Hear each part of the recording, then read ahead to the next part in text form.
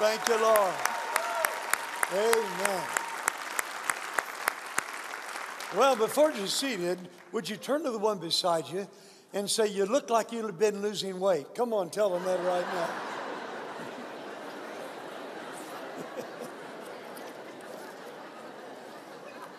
Well, don't you feel better already? All right.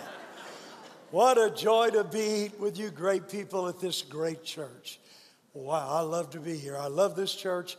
I love everything about it. Thank God for you all. I mean, drove in this beautiful campus. Man, this is an unbelievable place. I listen to the great music, man. It is wonderful. You got such great pastors. And, of course, your lead pastor, Pastor Steve Robinson, man, what a man of God. You're just a bunch of spoiled, rotten brats. How many realize that? How many like to be spoiled? Raise your hand real high. God loves to spoil his people. And so it is an honor to be here to a church that have poured thousands of dollars into the Dream Center. And I want you to know we don't take that for granted. I just want to say thank you so very, very much. And I went through the Dream Center that you're getting ready to build downtown. My goodness, there is going to be no venue like that anywhere across America. We got 266 Dream Centers, but let me tell you, there's none that's going to be located that place. That little auditorium, seated about, 1,300. It's phenomenal. You are spoiled. You are blessed. You are blessed. You are blessed. Well, I'm going to get right into my message. I have a lot to say here today, and can't waste any time. However, before I do, I found out this morning that you just about bought me out last night of our new book entitled The Power of a Half Hour that we introduced on the Good Morning America program, which is Kathy Lee Gifford's program. We were the guest on that program introducing this book that is literally in every airport, every bookstore worldwide. It's become a bestseller. It deals with the power of a half hour, the waste of time that you spend waiting at the doctors, the waste of time at the airport. Most of our dreams are not met because we're out of time. This will help you with your time, but it's more than that. It's not a time management book. It is a life managing book. I think we got 24 of them left, and you can receive it on the way out, and I hope it's a blessing to you. Let's pray. Father, in the name of Jesus, I pray today that you will anoint what I'm about to say. Lord, these are your people, and you love them dearly. I pray that you will give me the words that will touch the lives of people. In Jesus' wonderful name, amen. When Pastor Steve asked me to come and speak, he said, I want you to do something different. I want you to tell your dream. I want you to give the history of how God has led you to where you are today. Well, that's unusual. I normally don't do that, so I'm not giving you a sermon today. It's more of an impartation. You see, when you look at Tommy Barnett, I hear a lot of people say, young preachers, that I'm a self-made man. Well, I'm not a self-made man. When you look at Pastor Tommy Barnett, you see a little bit of Oral Roberts. Oral Roberts used to come and spend time with me every year for a week, and we'd play golf in the daytime and talk about spiritual things at night. So he taught me how to have faith. When you see Pastor Barnett, you see a little of Oral Roberts. When you see Pastor Tommy Barnett, you see a little bit of Dr. Cho, who I've been on his board for many, many years. He taught me how to believe God for a great church. When you look at Tommy Barnett, you see a little bit of Herschel Barnett, who is my father, one of the great men that God used to build the assemblies of God. He taught me character and how to love God. I'm not a self-made. I'm a product of what I have seen and what I've heard. So today we're going to receive an impartation more than a sermon. You see, the world has only progressed as men have dreamed great dreams. Christopher Columbus had a dream of coming to the New World. Henry Ford, he had a dream of producing a car that everybody could afford, and he did. Martin Luther King had a dream, and even though he's been dead for years, there are millions that would lay down their life for this man's dream. Now, through the years, I have studied the great men and women of God. My library is full of books, of autobiographies and biographies of the great men. Through great books, I've walked the sawdust trail with Billy Sunday, the converted baseball player who used to preach with great fire. I've been on my travels to the Metropolitan Tabernacle in London, where the great Charles Spurgeon, at the age of 18 with no college education, not even a high school education, was called the pearl of great preachers and built the greatest church in all of England. I've stood in Angela's Temple, where the Dream Center has church. I stood there where Amy McPherson built the first great mega church. A lady who was the Billy Graham, the woman Billy Graham of her day. I noticed these people were all completely different, but they all had one thing in common. They all had a dream. Some of them were quite different. Some were tall. Some were short, like little A.G. Broughton, that fundamental Baptist preacher. Oh, is he a fireball? He was less than 5 feet tall. One day he got in a debate publicly before a lot of people with a great big huge atheist. And he was getting the best of that atheist. And the atheist got mad and turned on him and said, "You little sawed-off shrimp, ought to just chew you up and swallow you." And A.G. Broughton said, "If you did, you'd have more brains in your stomach than you have in your head." Amen. Some of them had booming voices like George Whitefield. He could preach to 10,000 people in an open field without amplification. They could hear him. The more godly ones were very hoarse and had raspy voices. Amen. Some of them had bushy heads of hair. The more spiritual ones were losing their hair. Amen. Some preached with no notes, like Billy Sunday, that baseball player. And then there were those like Jonathan Edwards, who read their sermons word for word, didn't even read them good, looking through thick spectacles.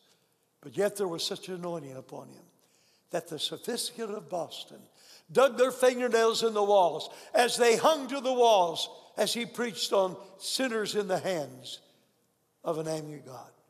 Yes, they were different, but they all had one thing in common. They had a compelling dream. You see, a dream will lift you out of yourself into another self that is greater than yourself. Let me repeat that. I said a dream will lift you out of yourself into another self that is greater than yourself. And you will never know what your capacity is until you have a compelling dream. Now, I cannot live without a dream. A dream gets me up in the morning. A dream gets me through the day. A dream gets me excited.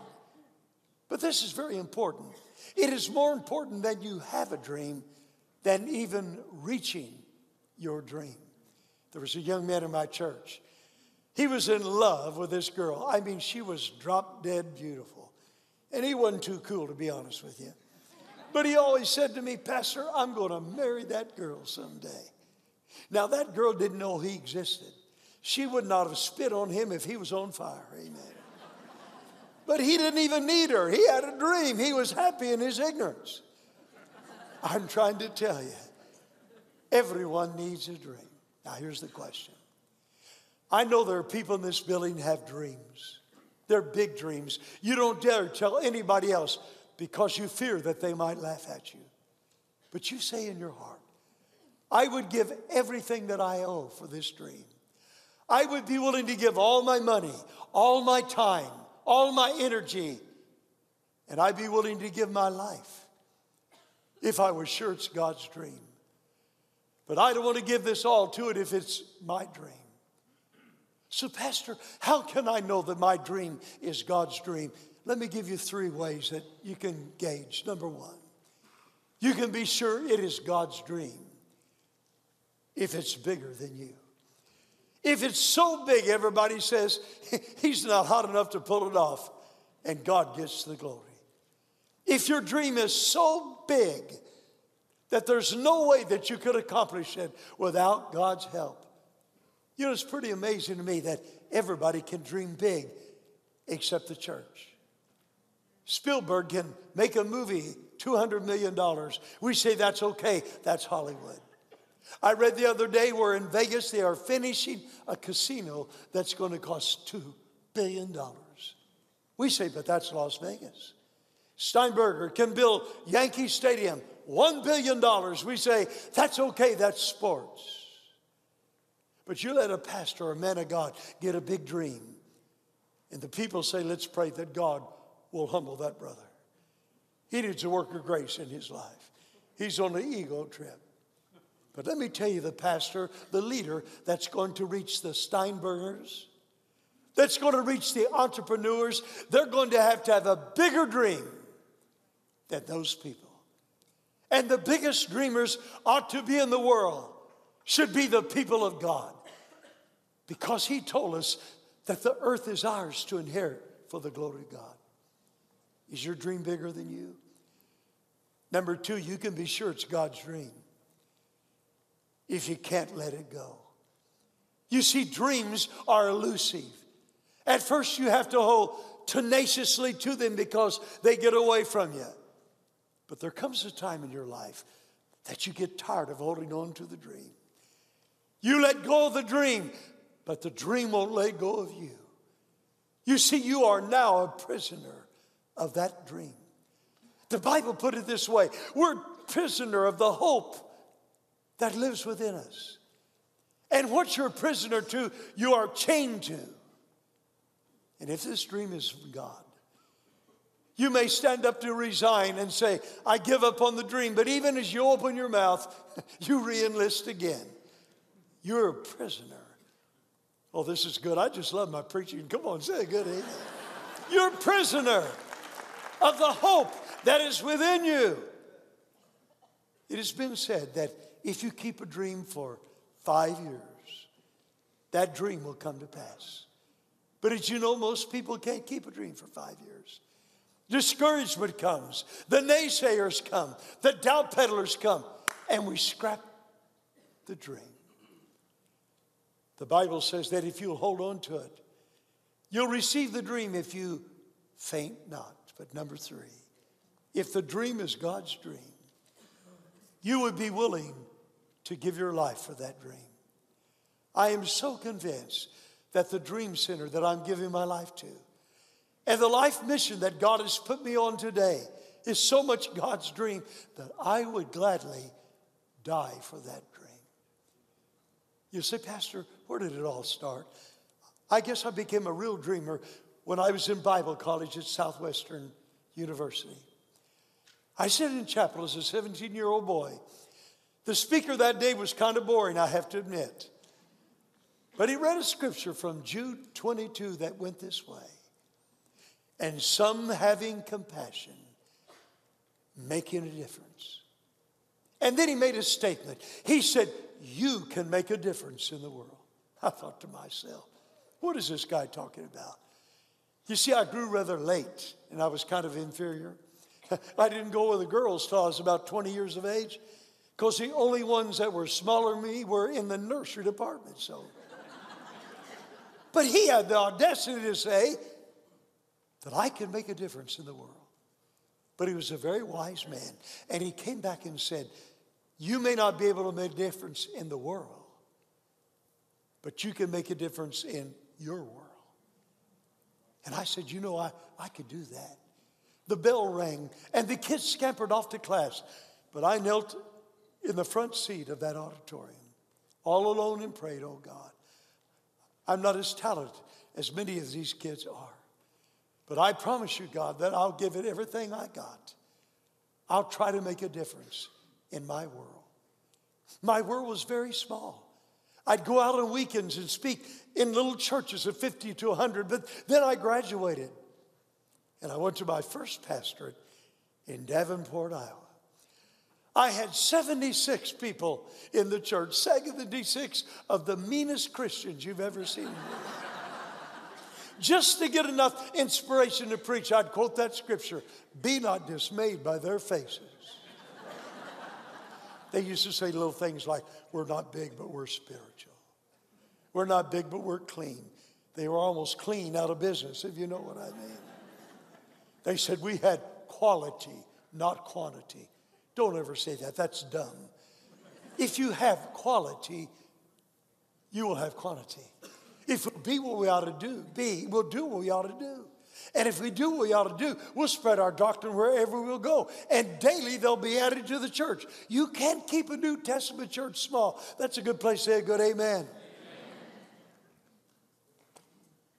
But that little church that The total budget for the year, the total income was $25,000 a year. They paid the bills. If there was any left, I got it, and usually there was none left. We sold the building because we grew and we needed a bigger building. Guess what we sold that building you saw for? $10,000. That's the kind of place that it was. I knew something had to be done. The church was negative. It was dead. Nobody wanted to take the church. But that was the only church that would have me. So my dad gave me a bus. He had an old bus that he didn't use anymore. And we started bringing in people, and we had more people on the bus than we had in the church. So we bought a second bus, and soon it was filled. And then we bought 5 buses, and they were filled. And then we had 10, and then we had 20, and then we had 30, and then we had 40 buses, and 47 buses, bringing in about 3,000 men and women and mostly children, the poorest of the poor. People used to make fun and said, all he's got is a bunch of kids and some people that nobody else wants. Our building, we had to build it fast, so it was a metal building. And our critics called it the sheep shed. I kind of like that, amen. And the church exploded. It was during that great revival where thousands were coming to church. We grew in 8 years from 70 to over 4,000 people and became the first mega church in the Pentecostal world. During that time, I was invited to go to Nashville, Tennessee to speak for Jimmy Snow. He was Hank Snow's son. One night as I preached, guess who walked in? Johnny Cash and June Carter. When the service is over, God moved upon his heart. The Lord impressed me to change my message and preach on what should it profit a man if he should gain the world and lose his soul. Mr. Cash came to me and said, Pastor, I was very stirred. I'm going to think over what you say. And the next Sunday, he came back and gave his heart to Jesus Christ. I got all excited.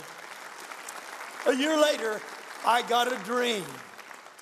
And I called him and said, Mr. Cash, I want to have the world's greatest Sunday school. We can rent John O'Donnell Stadium, and we can get about 30,000 people in there. If you will come and I will sing at 9 in the morning, we'll call it the world's greatest Sunday school, and I believe we can have the greatest crowd. He said, I'll do it. He brought his entire caravan, 2 big semi-trucks. He brought all these PA systems. His fee was about $100,000 an appearance. Today, that'd be worth $300,000 or $400,000. And he came and would not take a penny, paid for everything. Over 30,000 people, the greatest crowd in the history of that city, came that day. He sang and I preached, and the newspaper said my sermon was as hot as the 100 degrees temperature was that day. And when I gave the invitation, Johnny Cash sang, come home, it's supper time. And 6,000 people came forward to accept Christ as their personal Savior. My world got bigger. And then one day, amidst this great revival, our United States Senator found Christ at our church. When Ronald Reagan came to our city, they asked me to introduce him, to sit with him at the banquet. I mean, God was doing something great. Amidst this great revival, I woke up one morning and found that I had lost the conscious presence of God. Now, it wasn't that God was not with me. But sometimes when God wanted to get my attention, you know what he did? He just withdrew his consciousness because he knew that I'd rather die than live without the presence of God. It drove me to my knees, and I begged God, God, send your presence back. And God spoke to me one day and said, I want you to get out of the waste paper basket that invitation that you got from Phoenix, Arizona to come and preach. I knew that church. When they invited me to come and they wanted me to be their pastor, they ran about 200. They'd had 6 pastors in 10 years. They were known as a preaching, killing church. And when I got that letter, I said, get behind me, devil, and threw it in. But I dug it out. So I went and I spoke to those 200 people. And God spoke to me and said, I want you to leave the land and the people that you love like Abraham. And I'll make you a promise that I'll give you 100-fold of what I gave you at Davenport, Iowa. I'm not too smart, but 100-fold 4,000 is 400,000. And I remember going, and my world got bigger.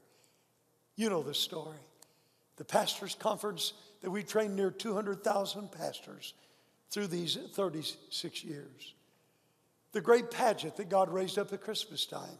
Near 100,000 people come in 16 performances.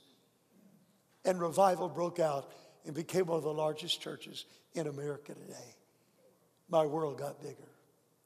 But one day, the superintendent of the Assemblies of God, Dr. George Wood, he wanted an appointment, and he marched into my office in Phoenix, Arizona, and sat down and said, I'm embarrassed to ask you what I'm going to ask you. I didn't realize that this campus, which is worth about $100 million, I did not realize that it was such a great thing. But I felt like God was calling me to tell you, we've watched you for years, and you seem to have a heart for hurting poor people. I want to invite you to come to LA. We have nothing to offer you but a small ghetto church. But we have to offer you a great opportunity. How many of you hate those great opportunities? Amen. No money, but a great opportunity. And I'll never forget, as he arranged for me to fly over LA in a jet helicopter, a large businessman, one of the richest men in Southern California, who was a Christian, had a map that he had color-coded. And as we flew over, he would point out, down there, there's 500,000 Koreans that live right there. We flew a little further. He said, there's 1 million Jews that live in this area. We flew a little further, and he said, there are over 1 million Filipinos in this area.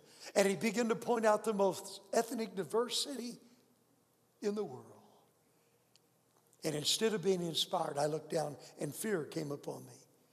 10 million people in LA County, 25 million in the area. I thought, oh God, I'd be like a little ant. How could you ever make a difference? How could you even advertise in that jungle of people? And the words of that chapel came to me. You just make a difference in your world. And if you make a difference in your world, maybe God could use you to make a difference in the world. I tried to get a pastor to help me. The agreement was I would come over 2 days a week from Phoenix and help them. And I get a pastor to work with me. And I talked to all the great pastors and the great evangelists to come and help me, to be the pastor with me of that church. And they all got excited when I articulated the vision. But when they came and saw it, they got very spiritual on me. And they said they didn't believe that God was calling them to that area. I looked all over and I couldn't get a good preacher. So I got Matthew. Amen. Thank God. And I took my little 20-year-old boy with me. I'll never forget that day that I left him on the steps of that little ghetto church. He had never pastored. He was 20. The church averaged over 80 years of age per person. Literally, over 80 years. The pastor was 85 that he was going to take his place. Most of the people didn't even speak English. They were Filipinos. When I left him, Alvin Slaughter, you know, the outstanding African-American singer, he came and was one of our first guests, and he said, that's the whitest kid I've ever seen in my life. He called him Casper the Friendly Ghost. Amen. How are we going to reach the city? And as I looked back and I saw him waving, I began to weep. I thought, God, I've set this boy up for failure. There's no way he can succeed. He has no training in cross-cultural evangelism. I caught the plane. It was about an hour flight back to Phoenix. Upon arriving in Phoenix, the phone rang. It was Matthew.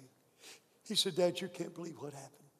No sooner than you left, then I heard gunshots. I ran to the front of the building, and I saw this teenage boy sliding down the steps with blood pouring out of his chest. He'd been shot by drive-by shooters, and I held him in my arms as he bled and died. He said, Dad, I don't know what to do. He hadn't even had his first Sunday service, but that night was a youth night, and he gathered with his youth about 6. And he said, we've got to do something, but I don't know what to do. He called me up and said, Dad, what am I going to do? I said, son, I don't know. So he stood before the youth and said, I don't know what to do, but my dad has always taught me when you don't know what to do, take an offering. Amen. So he took an offering. He got 30 some odd dollars, walked across the street where that little boy lived, knocked on the door, and said to the Hispanic mother, I'm the pastor. I knew your son. It's not much. But we went to help you on the funeral and gave the 30 some odd dollars. She began to weep and said, come in, Padre. He'd never been called Padre before, but he went in.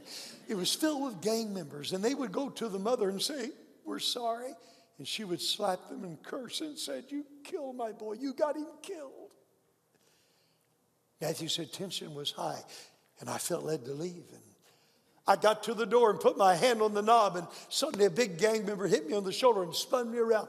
I'm looking at the meanest gang member I've ever seen in my life, Matthew said, and I felt like singing, Lord, I'm coming home.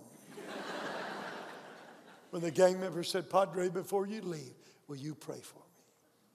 And Matthew joined hands in a circle and began to pray.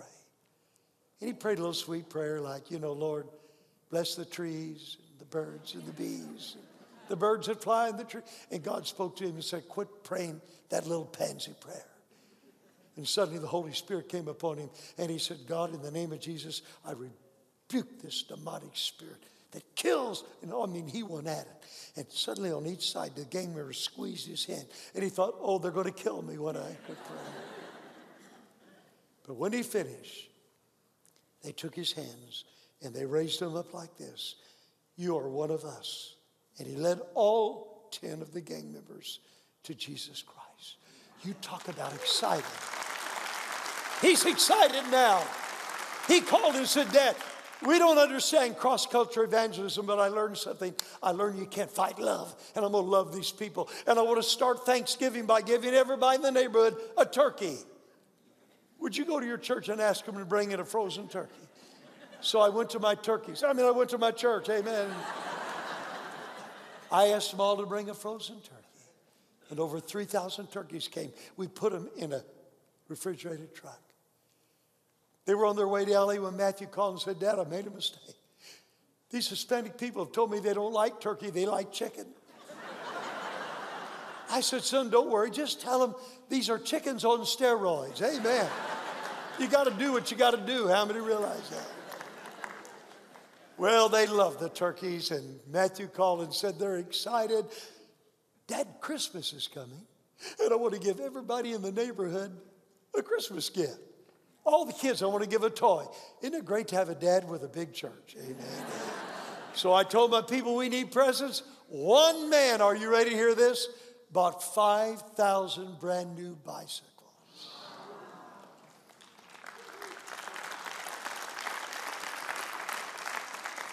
And revival began to break. The crowd would come. It was amazing. I'd give an altar call, and 100 people would be at the altar. I've never seen so much leather. I've never seen so many earrings here and here and here and here and here. Only God knew where they had them. I didn't ask. Amen. And the Bible said, go into the world and preach the gospel to every creature. Boy, do we have creatures in L.A. Amen. I didn't know how to reach L.A. So one day I got on Christian television and said, look, we've got this great Queen of Angels hospital. We made a deal with them that we would give them $500,000 down if they'd let us move in, and we'd come up with the rest of the money in a year and a half, which would be $3.4 million. I didn't have the foggiest idea where the money was going to come from. But I learned something. I learned money follows ministry. You don't get the money and do the ministry, you do the ministry. And God sends the money. Miraculously, God did it. But people begin to come to me and say, Pastor, one man said, I've been going down Sunset Boulevard. I've been going there for 12 years, reaching kids that came to be movie stars, but they ran out of money, and they ended up under the bridge or in burnout houses or sleeping in dumpsters. And I lead them to Christ, but I have no place to take them. I said, silver and gold have I none, but I got 1,400 rooms at this hospital. And we gave them a floor. And revival broke out among these little kids with spiked hair, purple hair. and revival broke out. Another man came to me and said, "Oh, Pastor," he said, "for almost 20 years, every Friday night, I go out at midnight till 3 o'clock in the morning. And I go down Hollywood Boulevard. And by the way, every Friday night now, there are 60 kids. It's their ministry. They go out at midnight till 4 in the morning, armed only with an armful of roses. And they find these little girls that are wore out, that are depressed. As low as 12 years of age, we have one girl in our human factory program. And they're wore out, used by evil men. They're depressed. And they give them this rose. And they say to them, "You're as beautiful as this rose." And then they say, "This rose also represents the rose of Sharon." And they tell them the old story about the precious Lamb of God who died for their sins. The little girls begin to weep, and they say to them, "Would you like to go to a place that you can get away from this, get away from your pimp? They'd protect you. They'll give you your GED. They'll help you get a job. You can stay a year. It won't cost you a penny. You can stay as long as you need to." And suddenly their little eyes light up. And the little girl says, "Yeah, I'd like to." And then they say to her, "Well, come on, let's go right now." And suddenly fear comes into her face. And she says, "I can't do it. My pimp's over there. He'll kill me. He'll kill you." And we say to her, "If you really mean business, you stand right here on this street corner. And we'll be by in 15 minutes in our van, and we will slow down and slide the door open. And you just jump in and we'll rescue you." 15 minutes later, we come by. The door slides open. She jumps in. The pimp runs and gets in his car. And the race is on. But what that little girl, what the pimp does not realize, that we call ahead to the Dream Center. And we got 200 men in discipleship that are barely out of prison and barely saved. Amen. Thank God. I mean, sometime you got to go gangster. Come on. Say a good amen. Gangsters for God. Amen. I mean, we got everything at the Dream Center. We got pimps. We got prostitutes. We got gang members. We got drug addicts, and that's just the pastoral staff.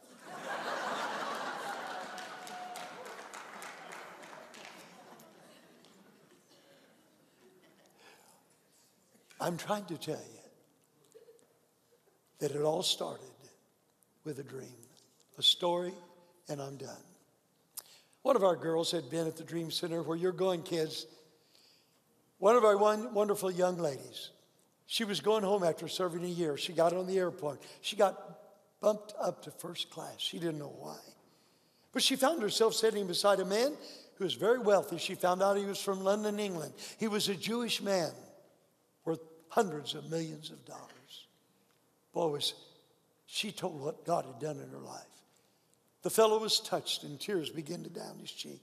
He says, "It sounds like a place I need to go visit." She said, I'll arrange a tour with my pastor." So I gave him the tour. The man was stirred beyond words. Following this little tour, we go to church and we have a message. Well, that night when I preached, he gave his heart to Jesus. He was so on fire that once a month he flew all the way from London, England, in his jet to our church once a month. And we can't get you out of bed sometimes on Sunday morning. Amen. One day he called and said, "Pastor Barnett, I got to talk to you before church." I said, "Okay." So we met before church, and he said, "Pastor, I saw a movie that changed my life. It was called The Bucket List." He said it was about 2 men in a hospital. They're dying with cancer. They have 1 year to live. One's rich, one's poor. They're depressed. When one day the rich man walked in, he saw a piece of wadded up legal paper, and he straightened it out. And he said, "What is this?" It said, "Jump out of an airplane, drive a race car, climb the Himalayas, kiss the most beautiful girl in the world." And he said, "What is this?" And the guy said, "Well, that's my bucket list. That's what I wanted to do before I kicked the bucket, but we're not going to get to do it. We're going to die." And suddenly the rich man smiled and said, "Look, I've got all the money in the world. I've got jets. Let's do your bucket list. We got a year to live. And the rest of the movie, the two old codgers were jumping out of airplanes, swimming with the sharks, trying to climb the Himalayas, and trying to kiss the most beautiful girl in the world. And he's, Pastor, when I saw that movie, I thought of you. He said, I want you to do your bucket list. I want you to not hold back. I've got all the money in the world. I got the jets. I want you to make a bucket list of what you want to do, and you and I'll take a year off and do anything you want to do. Woo! So I got by myself. I took out my legal pad, and I wrote down. I thought, what do I want to do? I thought, I don't want to jump out of an airplane. The Bible said, lo, I am with you always. I didn't want to swim with the sharks. It's bad enough to drive with my wife. I don't want to drive a race car. And I've already kissed the most beautiful girl in the world. And if I kiss another one, she'll kill me. Amen. And I thought, and I thought, and I thought. And for the life of me, I couldn't think of anything I'd rather do than feed another little hungry child, than rescue another little girl in human trafficking, then stand up and give an invitation for people to come to Jesus Christ. And I closed my eyes and prayed, oh God, if I ever get too old to preach the gospel, if my mind won't think clear and my body's not healthy enough, I just pray, God, that you'll take me on to heaven. For what is there to live for if you cannot serve your generation, if you cannot live out God's dream for your life? Every head is bowed, every eye is closed. In just a minute or two, my part will be through.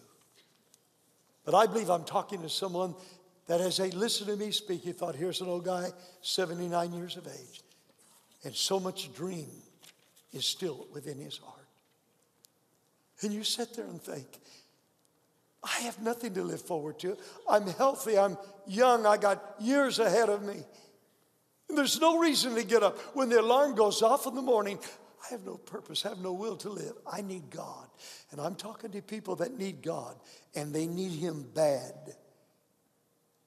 And you're not here by accident. God brought you here. When many people were at the festivities downtown. But God had a dream for your life. And he wants it to be yours this morning. And it starts when we give our life to Jesus Christ. So while every head is bowed and every eye is closed, if God spoke to you while I was preaching, and you're not satisfied with your life, and you need God, and you need him now, and you need the peace of God, I'm going to ask you to raise your hand in just a minute. And I'm going to pray for you right from this mic. No one will know who I'm praying for except you and God, and I will. The reason I ask, I can pray better for you if I know who you are. So if you'd like for me to pray with you, while every head is bowed, every eye is closed. I believe when I ask you to raise your hand, the hands are going to go up all over this building. If you'll say, that's me, Pastor. I've lost my way. I need a dream from God. Put your hand up right now, all over this building. They're going up all over this building. Keep raising them. There must be 75 of your 100, maybe more, all over this building. This is beautiful. This is wonderful. I'm going to ask you to join me in a prayer. It's called the prayer of repentance. And the Bible said when it's prayed with a genuine, heartfelt, meaning prayer, that God hears and forgives. So I'm going to ask everyone to join me. You that raise your hands, you that know God, would you please join in? I want this prayer to sound like thunder. And Christ is going to come to your heart right now. Everybody join me together. Dear God, I need a Savior. You said that if I would ask you, that you would forgive me. I believe you, Lord. I repent of my sins. I give my life to you. You are now my Savior. You're now my Lord. I want to serve you, Lord. In Jesus' name. Amen. Amen. Come on, give the Lord a good clap offering. Thank God. Oh, thank you, Lord. Rejoice. Stand to your feet right now, everybody. Lord, I pray for these people that have lost their dream. Many who do not have a dream. I pray, God, that you will cause that dream to ferment within their life. In Jesus' great name. Amen. I love you, folks.